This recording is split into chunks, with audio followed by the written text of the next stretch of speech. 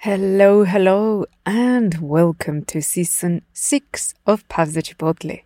This is episode 71, and I'm your host, Rocío Carvajal, food history writer, cook, and author. And on this podcast, I explore the gastronomic traditions of Mexico and bring together the voices of cooks, authors, and entrepreneurs who build cross-cultural bridges around the world, championing Mexican food. To find more information about the podcast and subscribe to my newsletter, check this episode's notes on your podcast app.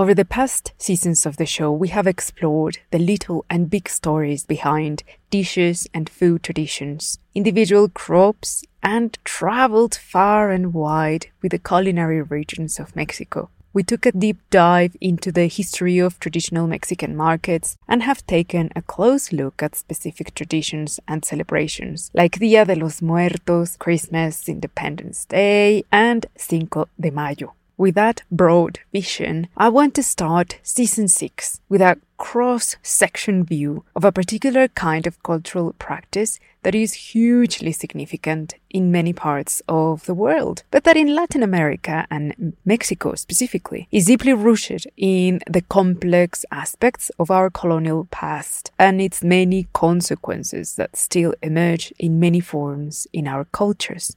And of course, food also plays a big part of this. And what is this grand practice I'm talking about, you're wondering? Well, it's none other than carnivals. We tend to associate carnivals with good times, great food, tourism, partying, mind-blowing choreographies, vibrant music, and spectacular costumes. But peering under that shiny surface, we can see a much more complex reality. And today, we will discover the surprising, sometimes strange, uncomfortable, but utterly fascinating cultural history and present of carnivals. We will find out what makes them unique and what has allowed them to continue evolving as life-affirming acts. As part of my public engagement and education work, I often offer lectures, talks, and workshops about a wide range of topics related to Mexican culture and food traditions. And since these are mostly private events, I thought it'd be nice to share part of that with all of you here on the show. Part of the research behind this episode stems from a lecture I offered for Microsoft's Latin American Cloud Marketing team earlier this year, and I really want to give a special mention to Gabriela Olmos Hill for her kind invitation, warmth, and enthusiasm. Thank you, Gabriela. It was a real honor. In my newsletter, which comes out with each episode, I always share reflections about the subjects I cover and often recommend articles, books, or websites to allow you to continue exploring a bit more on those things. So on the notes of the episode on your podcast app, there is a link to subscribe to my newsletter for free. And it even comes with a little welcome gift in the form of some yummy Mexican recipes. So with that said, fasten your masks, hats, and dancing shoes, and let's get started. I hope you enjoy this episode.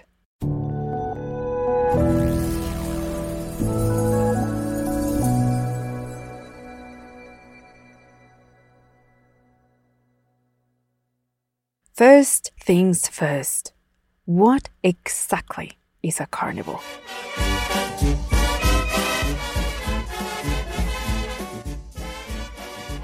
From a sociological and anthropological point of view, a carnival is a cultural expression that's intimately connected to the territory where it is celebrated. We can say that they emerge from the worldviews, traditions, and history of a specific community. And they use different forms of expressions and representations through stories and reenactments, characters, costumes, and regalia. But also, of course, music, dancing, and in many cases, rituals and communal feasts. The most important aspect of carnivals, in my opinion, is that they can only exist as a collective expression, and they offer many forms of participation for all members of a community that begin way before the actual celebration takes place, and they continue creating and strengthening bonds afterwards, because carnivals don't happen. Carnivals are made. So, where and when did carnivals emerge? Well, let me tell you, that is a proper rabbit hole, because it turns out that they can take many forms and have been around for thousands of years, and we can find examples across many cultures. Let me give you some. The history of carnivals reveals that their existence goes back to the ancient world. For instance, in Egypt, festivals and carnival-like celebrations were often intertwined with rituals of fertility, like those dedicated to the goddess Sekhbeth, which was also the goddess associated with beer, and the sun god Ra. Many centuries later, in Greek and Roman practices, carnivals were part of so-called pagan rituals like Bacchanalia, Lupercalis, and Saturnalia, which took place in midwinter in the month of December. So really, carnival-like celebrations were far more complex and varied, as they seem to be. And while many of them were transformed into religious practices, lots of them survived this transformation and are still practiced in all their ancient glory. In England, for example, there are survivors of these carnival-like traditions in the form of Morris dancing and the agricultural rituals of wassailing to bless apple orchards. And of course, this is a great chance for me to plug my other podcast, Hungry Books, specifically episode 8, in which I talk about the history of apple orchards in England. So, to narrow it down and focus on what really concerns us today, let's take a look at the dual origins that carnivals in Mexico and Latin America have. And one of these two routes will take us all the way to Europe. We find that the first Catholic carnivals ever to exist appeared during the Middle Ages, which was a long period of time that lasted for 1,000 years. Its beginning was marked by the fall of the Roman Empire in the 4th century and ended with the so-called discovery of the Americas in 1492. And in spite of its remote origin, early religious practices were a reinterpretation already of ancient pagan rites that existed across the continent, in which people performed ritualistic dances and music at special ceremonies that marked the end of winter and the beginning of the agricultural year.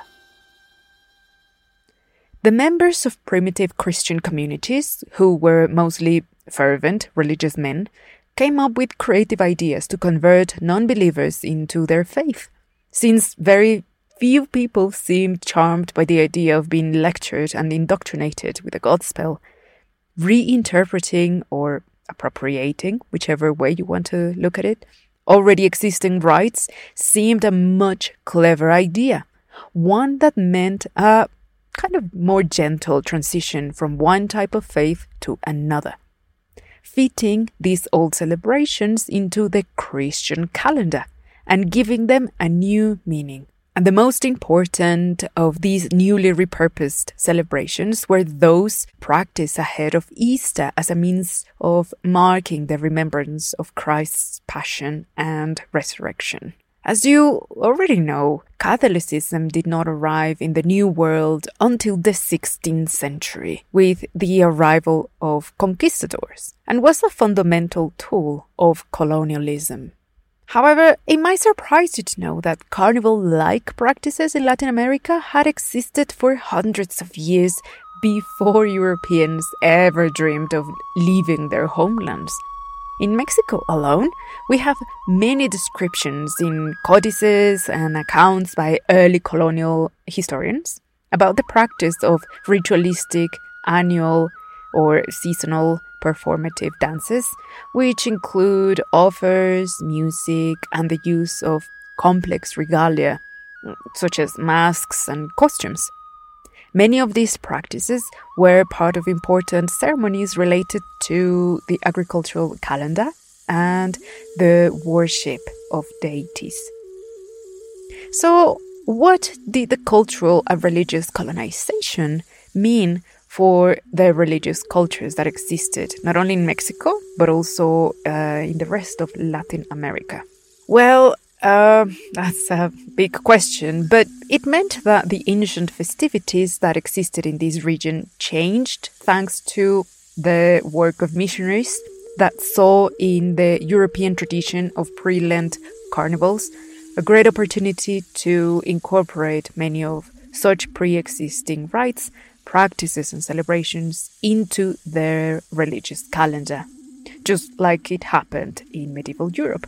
And thus, new cultural expressions were born that over time were shared by the native population and Spaniards. And as we will see later, other ethnic groups fought their right to take part in them, as millions of African and Asian people that were brought in by the slave trade and immigrants who came from all over the world became part of our diverse society and also needed spaces to express themselves. I really don't think that, back then anyone was aware of the powerful effect that carnivals and other similar expressions would have over time. And while carnivals created new forms of segregation, they were eventually reclaimed to integrate the artistic expressions of the entire population. But I will talk in more detail about that later. A very illustrative example of this hybridization of practices are the Mexican dances known as tigres, tecuanes, or tlacololeros, in which the central figure is an ocelot, which is a feline native to the Americas. It is smaller and slimmer than a bobcat. Most traditional dances that are part of carnivals are used as a form of storytelling, and some tell the stories of mythical creatures like tecuanes or ocelots, which have inspired many tales. In the early colonial period, many of the tecuani or tiger or tlacololero dances were incorporated to the celebration of Christian saints, and that is one of the reasons why they have survived. And I want to play for you a little soundbite of a tecuani dance from Tuxpan in the state of Guerrero.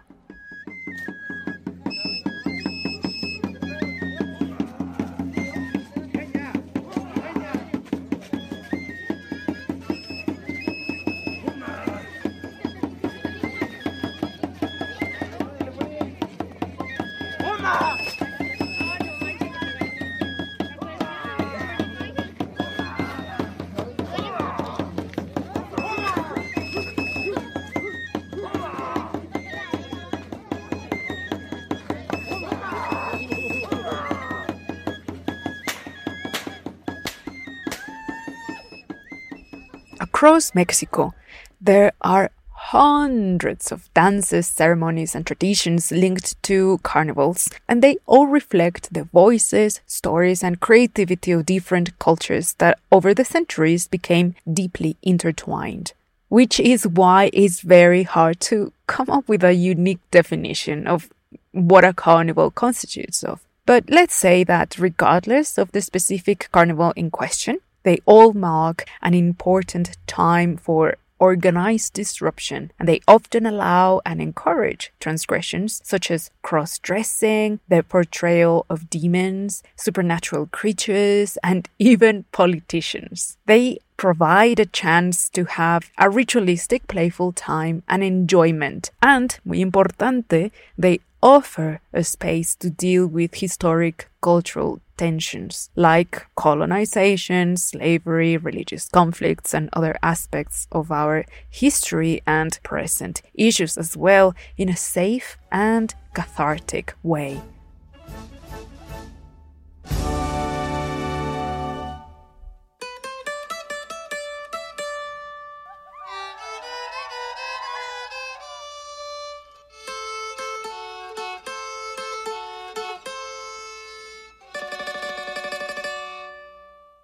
There are three elements that we can identify as key and central to carnivals across the world, which are music, dance, and regalia, which indeed create a riot of colors, mesmerizing choreographies, and vibrant music reflecting the rich and complex identity of communities, their unique forms of organization, and the history that shaped them.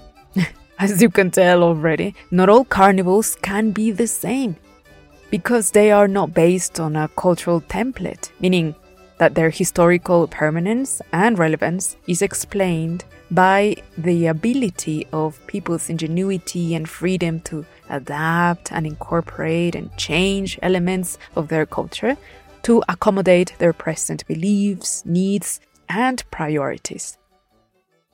However, we can distinguish carnivals by the way they are tied into bigger celebrations that determine their purpose. But whichever the case may be, they are incredibly dynamic practices that have enormous cultural flexibility that expresses an order, logic, and the worldview of each community. Now, there are four large categories that help us classify carnivals, and the main themes will determine the type of dances, music, and performance that occurs in them, and of course, the stories that are told. So first, there are carnivals that are tied into religious calendars, specifically the classic pre-Lent celebrations before Easter. Another group are those associated to agricultural cycles, such as harvest and planting periods. A third group are the ones that deal with historical events, which usually are related to political history. So wars, invasions, and other conflicts are the central theme of dances. And last, those carnivals that stem from ancient ritualistic practices of our indigenous heritage. So with hundreds of native cultures spread in the continent, it is easy to see why carnivals can't be identical. And some of them are still practically unknown to the world, as communities practice them in the intimacy of their towns and villages. There is a great example of a historically themed dance that is part of the Huejotzingo Carnival in my home state of Puebla. The name of the dance is Los Zuavos, which refers to the Zouave soldiers that fought with the French army during the Battle of Cinco de Mayo in Puebla. The Zouave soldiers were part of infantry regiments that served in the French army between 1830 and 1962, and many of these soldiers were actually originally from the colonial French nations in the Maghreb in Africa. So the video from which I extracted a little bit of audio shows this dance performed in the 2019 carnival, and it begins with a large contingent of people led by an elderly man dressed in a beautiful navy velvet coat that is embroidered with golden threads, and he's representing a French general. Behind him, there's women and a musical band marching all the way to the town's center, where they continue dancing with swords and rifles as they are joined by the rest of the community, dancing and sharing shots of alcoholic drinks.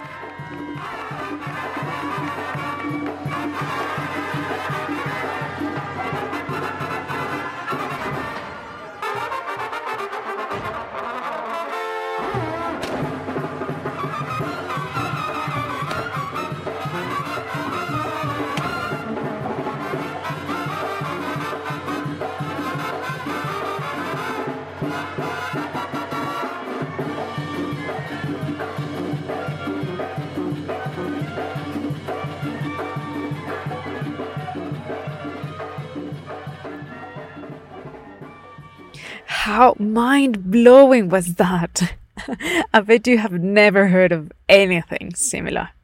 Well, indeed, a closer look into the dances alone allows us to see the powerful stories that are told through them, from rituals of passage, such as weddings, to portrayals of legends and religious beliefs and historical reenactments, of course, of battles, wars, and invasions.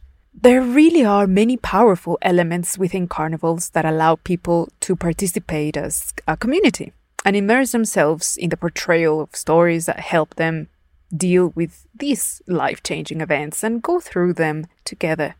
And that goes to say that carnival-like occasions don't have to be centered around difficult subjects, and neither they have to be massive national events. They don't even have to involve a whole city. In fact, most of them are practiced within the intimacy of local communities or even at barrios or districts. And a magnificent way to illustrate this is to tell you about calendas, which are practiced at many towns and cities in the state of Oaxaca, particularly in the central valleys, but not exclusively. A calenda involves the same elements as a large carnival. There is music, dances, costumes, with the added bonus that there is often monos de calenda, which are large puppets that follow the party and dance with people. Calendas can serve many purposes, such as celebrating the patron saint of the town or the barrio to mark a special occasion. And of course, they are a very popular way to celebrate a newlywed couple by their friends and family and the rest of the community. And together they dance, drink and walk down the streets all the way to the venue where the reception and banquet will be enjoyed. Now, let me play a soundbite for you of a real, actual wedding from the streets of Oaxaca.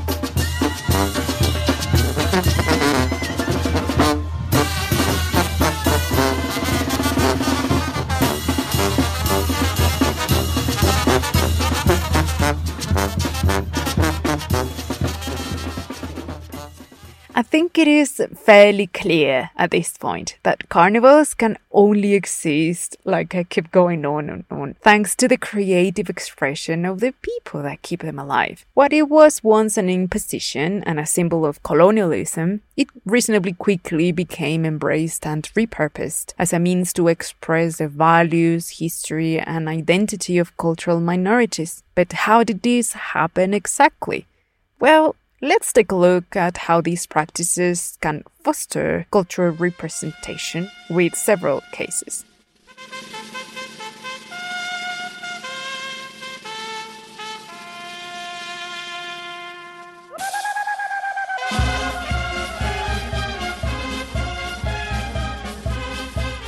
Now, a common feature across Latin America is the way in which carnivals have been reclaimed by minorities to express cultural pride and tell the stories and legacy of slavery and cultural segregation. Oh yes, that very complex, sinister, embarrassing and painful part of our history that specifically in Mexico is seldom a mainstream discussion. During the colonial period, from South America to Mexico, by the hands of Dutch, French, and Spanish colonialists, more than 40 million African people were bought and sold into the slave trade, destined to work at newly created plantations of sugarcane, cotton, and later on, tobacco, cocoa, and coffee. And so millions of African people from many different regions of that continent became part of the new colonial territories in the Americas. To put this in context, here are the examples I want to tell you about. In the region known as the Atacama Desert in Chile, the Spanish colonial regime forbade indigenous people in 1774 from joining carnivals for fear of fueling acts of insurrection. Nowadays, however, the San Pedro de Atacama Carnival is a proud tradition in which indigenous and mixed heritage people all participate. At Barranquilla, known as the Golden Gate of Colombia, around the 1880s, the Afro-Caribbean and indigenous population began a counter-cultural movement in which they reclaimed the pre-Lent carnival as a celebration of their African and indigenous origins. And after centuries of being denied the chance to participate or practice their own traditions, they came together and challenged the colonial regime by unleashing their artistic creativity that gave birth to music genres like cumbia, champeta, and vallenato. In Tlayacapan, Mexico, sugarcane haciendas were established in the state of Morelos by Spanish landlords in the 1600s. These colonizers not only took the native indigenous people's land, destroyed their cities, and in many cases enslaved them, they also forbade them from taking part in carnivals. So, by the 1800s, in the run-up of the War of Independence, the mixed race and indigenous people appropriated the Spanish regalia, music, and costumes and created masks depicting white bearded men, sometimes with piercing blue eyes, in a clear effort to challenge and mock the Spanish regime. The name of these characters, that also wear beautiful capes and enormous hats, is Chinelo. But Chinelos are so much more than carnival characters.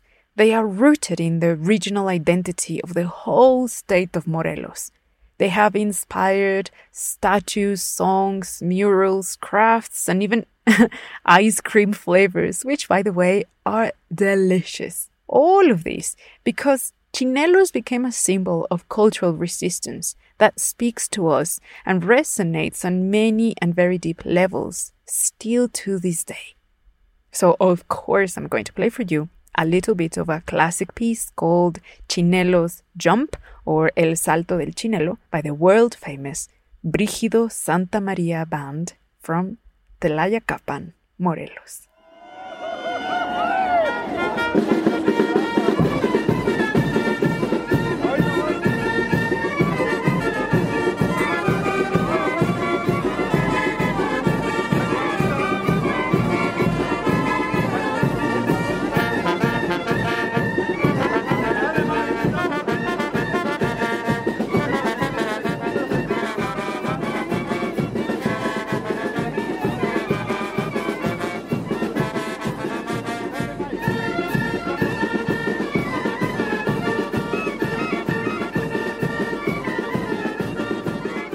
We will return with the show after a short break.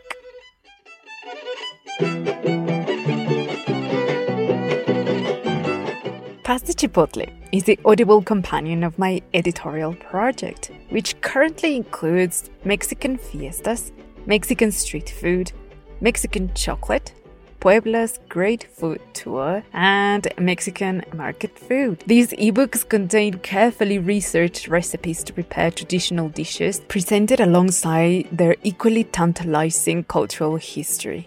So to know more about my ebooks and start the making of your own traditions, go to passthechipotle.com/publications or click the link on this episode's notes. Go to passthechipotle.com/publications and get ready to cook, learn, and enjoy Mexican food like you never imagined.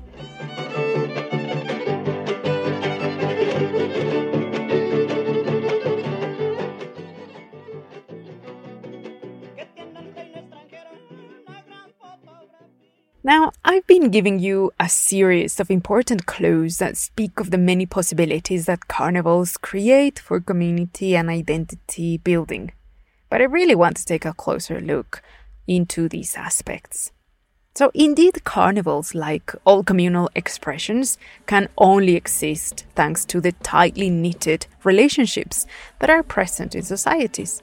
And as such, they provide the means for accessing forms of participation for all individuals in a community. They help strengthen bonds of kinship, encourage cooperation.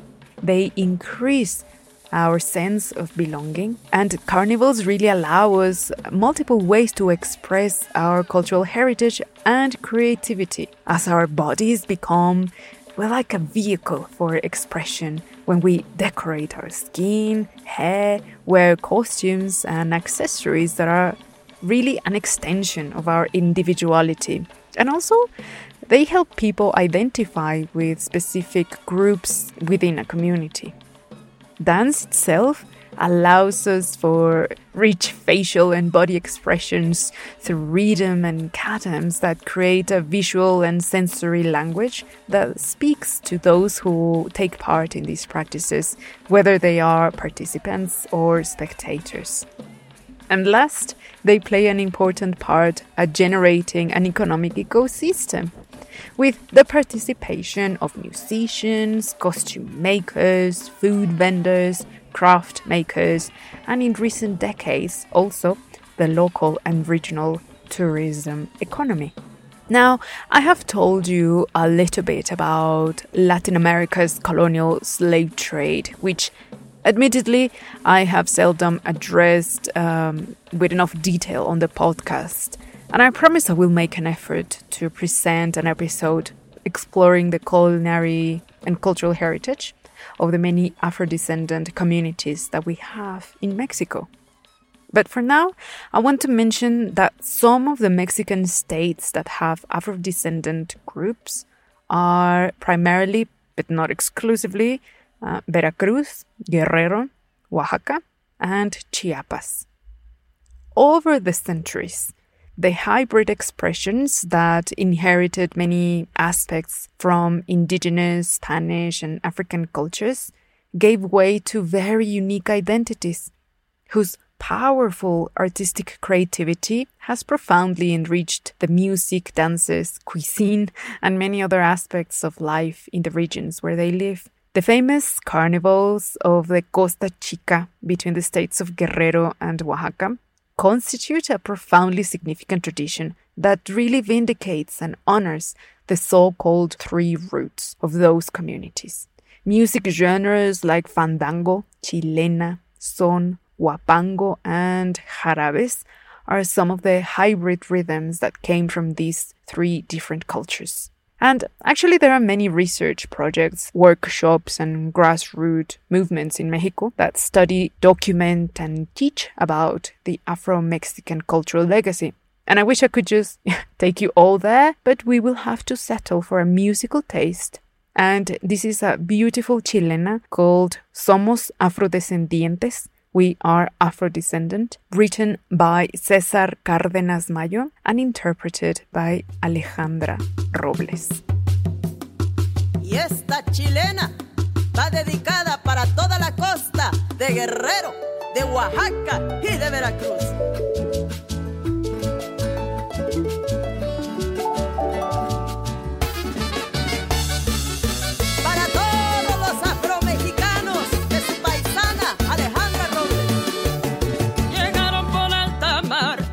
Tierra mexicana, cruzando mar y fronteras entre dolor y cadenas.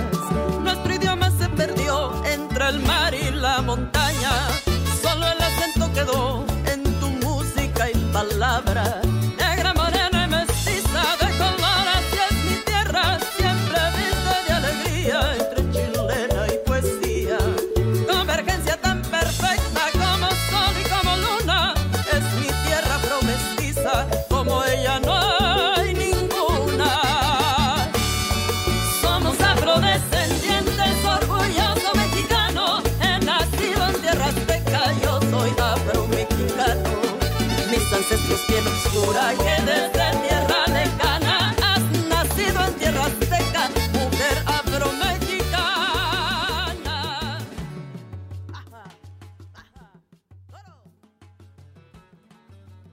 Nowadays, we have a lot of debates around the notion of cultural appropriation.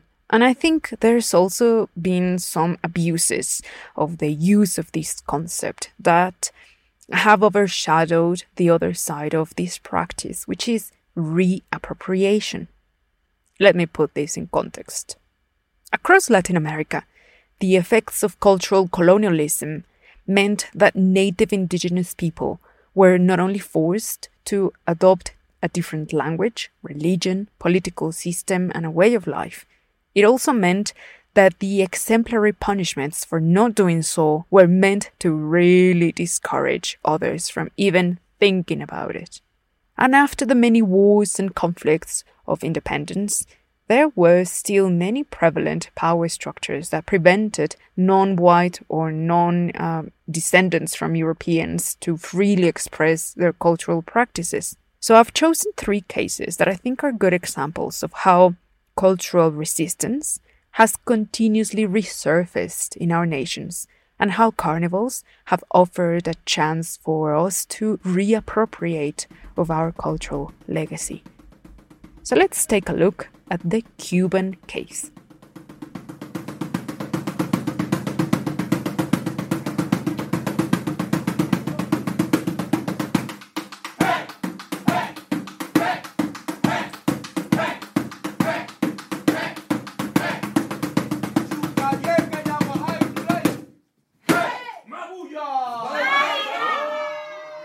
In Cuba alone, thousands of enslaved people were sent to cotton, tobacco, and sugarcane plantations, never to return to their homelands.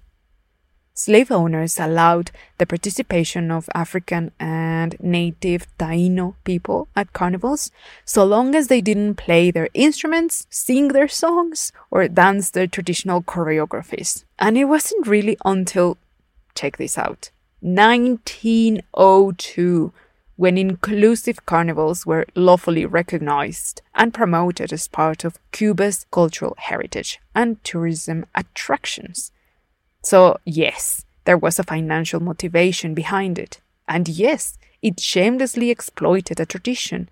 But again, for the first time, it really gave the opportunity for people to participate, sing and dance, and reconnect with their history. In fact, many small local carnivals also emerged that had nothing to do with tourism and everything to do with celebrating their mixed heritage identity. And a curious note is that thanks to these carnivals, dances like conga, mambo, and cha-cha-cha have become known and loved worldwide.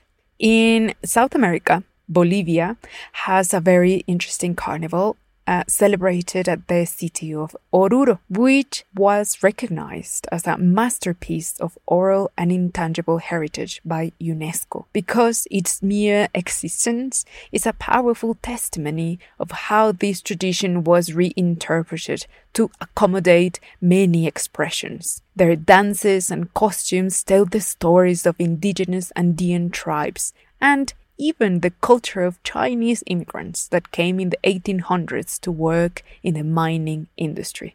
Honestly, just Google images from Bolivia's Oruro Carnival. You will be blown away. And last but not least, I have to give, of course, a mention to the famous carnival of the coastal city of Rio de Janeiro, which alongside the Carnival of Venice, well, they are the world's most recognized and famous celebrations of this kind. And while today Rio's carnival is a cultural cash cow, generating $1.5 billion in revenue, the fact that batucada, samba music, and other dances and rhythms are known worldwide, it is possible thanks to the cultural resistance of Afro-Brazilian people who refused to have their identity erased and fought to make their traditions a symbol of pride for the whole nation. So, speaking of batucada, this is so much more than a music genre, because in the 1970s, it became the voice of a widespread Afro-Brazilian movement to demand the recognition of their culture. This also channeled political activism and religious musical expressions of candomblé. All of this was aimed to address the many historical, cultural issues that affected the Afro-descendant population in that country. So, of course, instead of playing a commercial samba or batucada song, I will show you how the original sacred candomblé rhythms and chants sounded like. Candomblé has its roots in religious practices from Angola and the Ketu Nigerian region. The compilation of this music was from a project by Jaime Sodré and Chikarongoma and Carlos Maguri. And I'm pretty sure I mispronounced all of these names. I really don't speak any Portuguese, so sorry. But please enjoy this beautiful soundbite. Eu boboia galaxy é mungele poca. O boboia galaxy é mungele poca. É mungele poca, vodo newa dobi. O boboia galaxy é mungele poca. O boboia galaxy é mungele poca. O boboia galaxy é mungele poca. Mungele poca.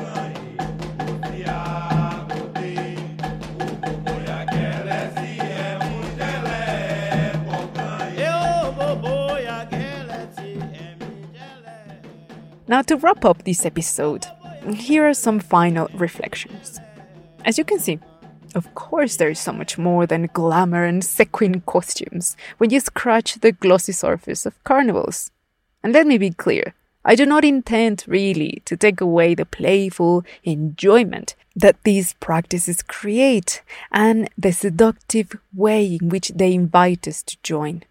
In fact, there's great projects that have documented the ways in which carnivals have provided Mexican migrant communities in the US, specifically Poblano people, the opportunity to introduce their practices not as an act of defiance and confrontation, but as a way to connect the two worlds they navigate. If you want to know more about this, I really recommend you to check the Instagram page and website of ethnohistorian and photographer Cynthia Santos Briones, who has made incredible portraits of first-generation Mexican-American children who are members of the San Juan Bautista and Las Moras dance groups that perform the traditional Huehue and Tecuani dances from Puebla at festivals, religious celebrations, and carnivals in New York.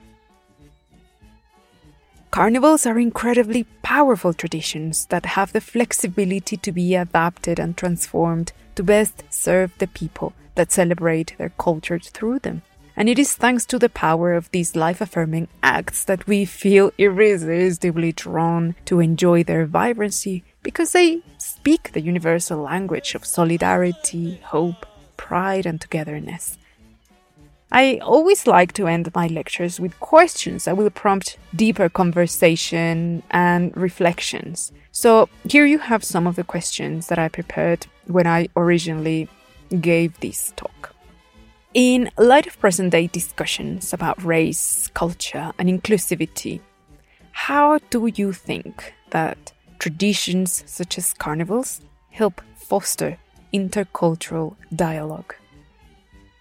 Togetherness, identity building, and social cohesion are all aspects present in carnivals. Can you think of similar examples of practices that provide the same elements within your own culture?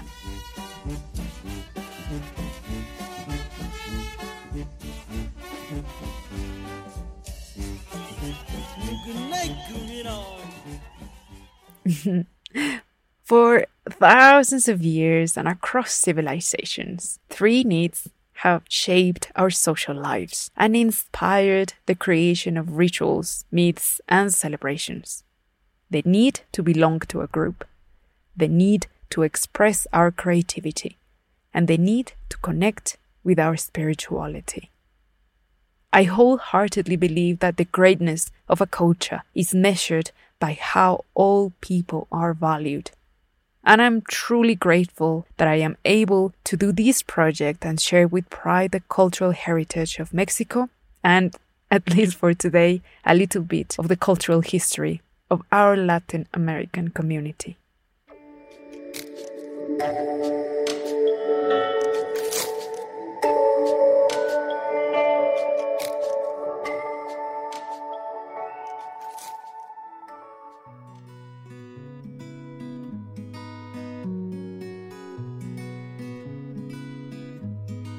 Thank you for listening. This episode was researched, presented and produced by me, Rocío Carvajal.